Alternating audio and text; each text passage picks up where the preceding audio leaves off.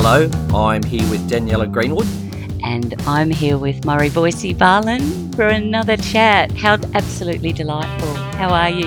I'm very good. How about you? I'm pretty good. The weather down here in Melbourne's been weird, but I guess it's not weird because we expected it to be weird. So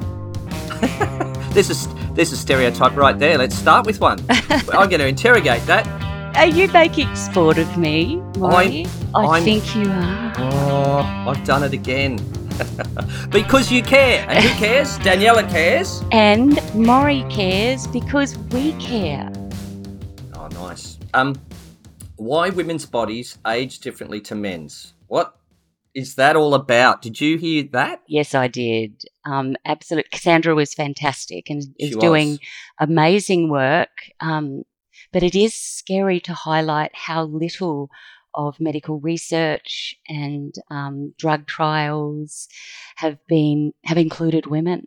Even when they did their first test on rats, that it wasn't until 2016 till it had to be male and female. Male rats. I know, and they found out it was the male rat hormones in terms of the agitation that caused the problem in terms of repeatability. It's just fantastic work, and I think important work. I can't believe it's been going 30 years, but believe even less that there's so few studies that have taken that long approach to finding out about bodies, and not just female bodies. I mean, that's her focus, but obviously she spoke about that in relation to healthy aging.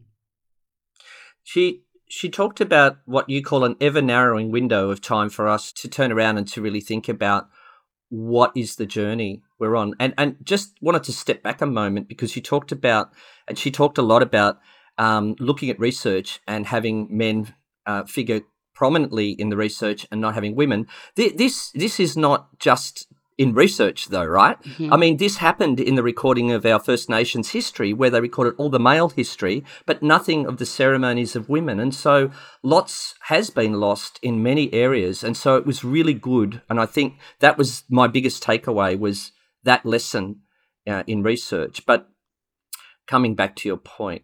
No, absolutely. I think recognition that has shaped so many of our institutions and even attitudes and approaches to things. And it's definitely also affected how women think about themselves, I think, and how they see themselves and their own possibilities. But what I think is most interesting is how she's looking at healthy aging now. So that we're looking at the result of a lifetime of that kind of living, a lifetime, including a lifetime of kind of marginalisation or exclusion. But she was talking about that narrowing window. She was talking about middle age. What can people do in middle age in order to experience less chronic health conditions in older age? So she talked about eating well, Mm-hmm. She talked about moving lots, Mm-hmm. and she talked about keeping socially connected. And I really, really, really loved the way she talked about keeping socially connected, because I think that is incredibly underrated in our health. And I think we're seeing that, particularly now under the COVID curtain, we're seeing the isolation and the disconnection that we feel. But also under all that, I'm moving less. I haven't been swimming or doing yoga. My knee, that I've got a chronic knee injury, I haven't been exercising it. And so I'm really thinking about what she said. If I don't potentially start to take care of those things now, they will affect me later on. Yeah, I must admit I was thinking about that too, because I went into the episode thinking I'd be hearing about how to care for older people, but it totally wasn't about that. It's about us now and the things we can do. And at least you've got an excuse, Maury. You've got a sore knee, so that's why you haven't been exercising. I don't, and I still haven't been moving. And you know what? I didn't discover that you need to move in order to be healthy, less depressed, feel better about life. I didn't discover that in her interview. See, I've known that. And Cassandra pointed that out. She said, it's really much the same message that we've been hearing for years, exactly as you just said. Eat healthy, move more, and keep connected to your community. And so I think the real for me, the takeaway is how many of us know that. I'm going to say I think most people would have some sense of that. Most middle-aged people would have a sense of that. Would you agree with that? That you need to do those things. I do agree, and that really made me think. And unlike you, I mean, I do know that I need to move. I've been thinking about it, but it really hit the nail on the head for me. That hammer came down on my head, and I was thinking like what she was saying about vacuuming, chores. I was thinking about mowing the lawn. I was thinking about all these things that we do, and like really, recently we talked about at home here. My wife suggested that we got a big yard and it's very hilly, and I struggle a little bit with the mower. I'm getting older, but she talked about let's get somebody in, and I was like, well, no, that's a really good exercise for me.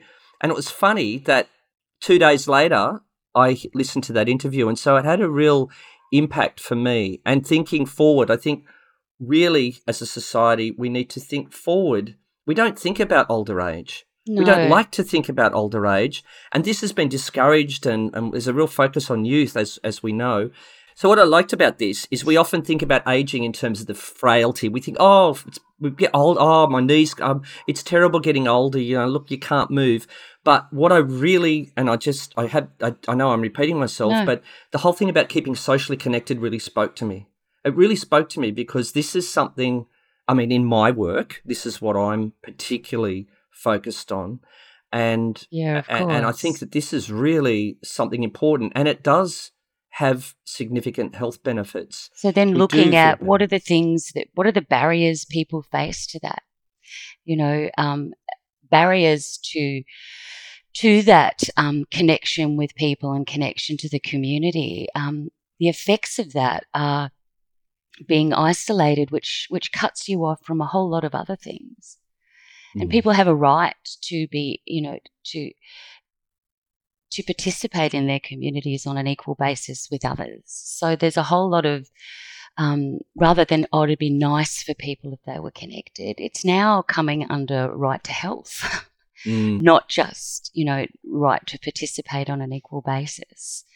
And I think that she clarified, and we know about the hormone. We know what hormones do to our body, to our mind, to our health. We know that, and we know if we fill it for the cortisol, we sit there worrying and ruminating on things that it's not going to be helpful, and it's a downward spiral. But looking at health and looking at what she talked about, eating well. So you've worked on the floor, you've been there, you've been in a leadership role. So you're talking about now food in aged care. Well, food in aged care, but what about mum and dad? Like I look at what my father was eating, and I tried to really progress the menu with what he was eating. Do I have the right to push that? Like, what's good for him? Do I know what's good for him? Well, we've all got the right to talk to one another, don't we? Like I've got a friend who's really overweight, so much so that I'm actually worried about her health. Mm-hmm. And we chat about it sometimes when she's comfortable with it. And I think when she's around me, she may eat healthier just by nature of being with me. I think if we universalize that, we could talk about old people, but let's keep the focus on middle-aged people for a minute, because I think that the solution will be the same. I've got to say, I did a talk to a group of health professionals in Sydney. I think it was at Ridges. There was about 500 of them, doctors, nurses, you name it. And I said, right, I'm going to ask you to put your hands up and keep your hands up until what I'm saying isn't true for you. So I started off with hands up who had a healthy breakfast this morning. And a lot of hands went up, but some didn't go up. If their hands didn't go up for that one, you can't put it up again later. I said, okay, hands up who's exercised at least 3 times for 40 minutes in the last 7 days. So quite a few hands went down. I said, keep your hands up if you haven't had more than 2 to 3 standard drinks at any one sitting. Heaps of hands went down. By the end of it, and these are really basic things that most of the community knows, by the end of it, there were about 3 hands up. Now, these are health professionals. who know this stuff backwards, who know the effect on the human body. So how is that possible? And this is what people in health promotion have been trying to overcome for years. That's why we see there's so many different creative approaches to not smoking.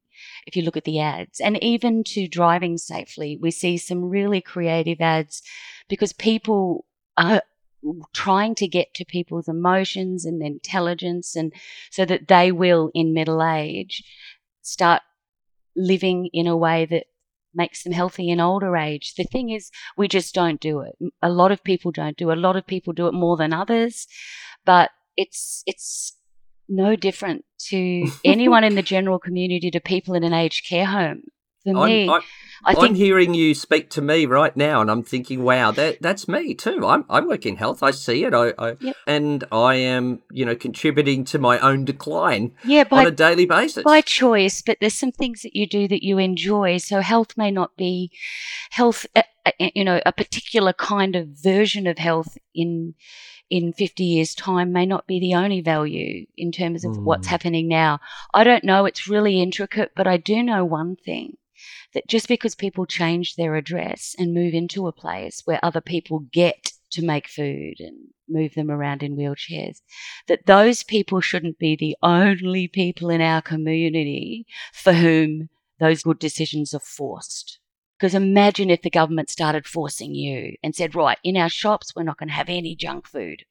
We're going to close all the McDonald's. We're going to close no more chocolate because it's bad for people. Can you imagine the public outcry? I love that idea. When do we start that? It'd probably be a referendum, but whatever it would be, it wouldn't just be a casual decision. You are really coming along as the candidate for Minister of Ageing. I think Minister for Ageing and Health. And maybe I'm going to have a new one. You're going to be the Minister for Choice. I like that. I think any curtailment of our rights should be the curtailment of everybody's rights, not just one group of people who find themselves in an aged care home.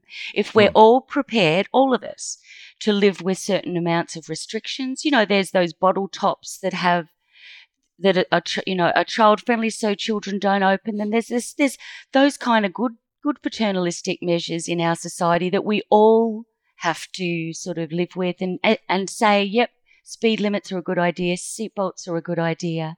Whatever that curtailment is, it needs to be for everyone, not just for one group of people, because then it becomes discrimination, even when it looks like we're doing the best for someone. So whatever we're all prepared to live with, that isn't discrimination, if that makes sense. It makes a lot of sense. You know where my mind just went, though? I was just thinking about COVID and vaccination and the pandemic and all the different variety of things that people think about COVID and the protest. I was just thinking, but that's another podcast. We should get Ash to talk about that. No, but it's the freedom. It's the idea that when people even sensed that their rights to decisions were being infringed upon, people had marches. But this happens every day in aged care. It happens in the most normalised, institutionalised ways. We just need, when we have a discussion about people in aged care, we need to broaden it to the whole Australian society. Are you prepared to live with that restriction on your rights? It's no different. So if anything, our rights need to be restricted in middle-aged. That's what I got from Cassandra's talk. But Maurie, I loved something very, very much about her talk. The thing that stood out to me that really made me think of you was the idea of doing all of these things to, especially the moving things. She said, don't do things that make you miserable. If you're going to exercise or move, make it fun. If you're going to have connections, make it fun. What are your thoughts on that? Because that's kind of what you do. Thank you. That is something that does resonate strongly with me. Nobody wants to do physiotherapy. I don't want to spend 5 minutes on my knee.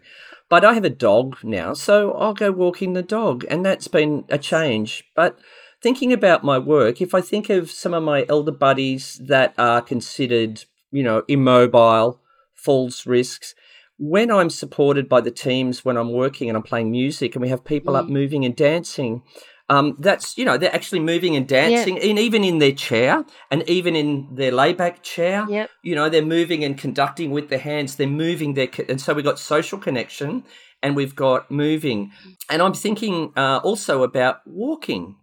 You know, when someone that we say one of the goals that's been set for one of my elders is to exercise and move more, and that's so simple. I go, let's go out.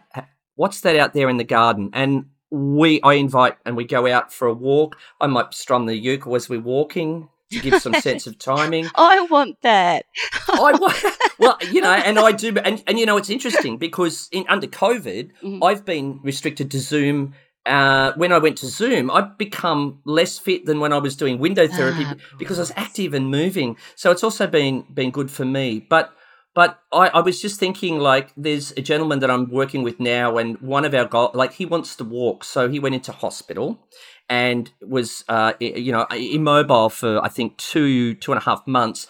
All his muscle tone went. He's now in a wheelchair, and he wants to walk. Yep. So I've worked with his son, and his son said to me that Dad won't do anything unless he gets instant results. If he doesn't get an instant result, he won't move. So now I'm strategizing and figuring how I do that with him and working with the physio who I've just connected with. I know the physio there. Yep. And we're going to work out how we're going to make that happen. And so I think that, you know, like often in my work, you know, we often as engagement specialists get caught up in the socially connected side of things. But one of the things that I'm really big on is moving and touch. They're the two things I think are really important. Yeah. And so that's where I'm heading in this direction. Yeah, there's lots of stories about moving. Isn't it amazing that what you drew on was a real part of his character, that all of his life he's sort of been a person who, if I don't see immediate results, I'm not doing it. Yeah. And that formed part of you brainstorming around, okay, he really wants to walk again. And with that in mind, what can we do? Which is just fantastic. And I don't think people know that's the thinking. And you've got to go back to the person. It all comes back to who is this person? Yeah. What keeps them awake at night, but what puts them to sleep at night as well, you know? And what puts him to sleep at night is the thought of pineapples. Right? He loves pineapples, right? So he used to cut the top off the pineapples that he bought and put them in the ground, and a few years later would eat those pineapples that he planted. So my beautiful lifestyle person has planted a pineapple top in the garden for him. Yeah. And so we are, I think, going to use that as our little decoy to draw him outside and perhaps get him out of that chair. I mean, that's where we're headed, but obviously that takes a lot of support. Yeah. And the thing is, you know, it all comes back to, though, like I'm just thinking, is what's good for him the best thing to do? You know, this is the dilemma. But you've already said he really wants to walk. I know plenty of old people who said, oh, love, honestly, I'm just not interested. And because I don't even exercise myself, why do I think I've got a right to sort of say to this older person, you know, so I think you answered your own question in your story. He really wants to walk again. He's got some issues with immediate gratification. Who doesn't? Yeah. But you've already picked up those nuances. You're not saying, look, you don't want to walk, but we want you to walk.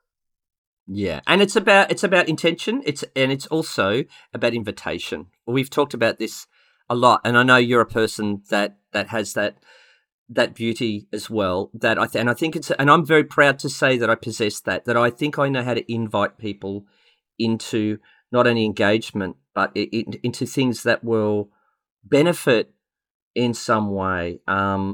It's just a matter of how you do it, I think. You had something you wanted to tell me about to do with a piano.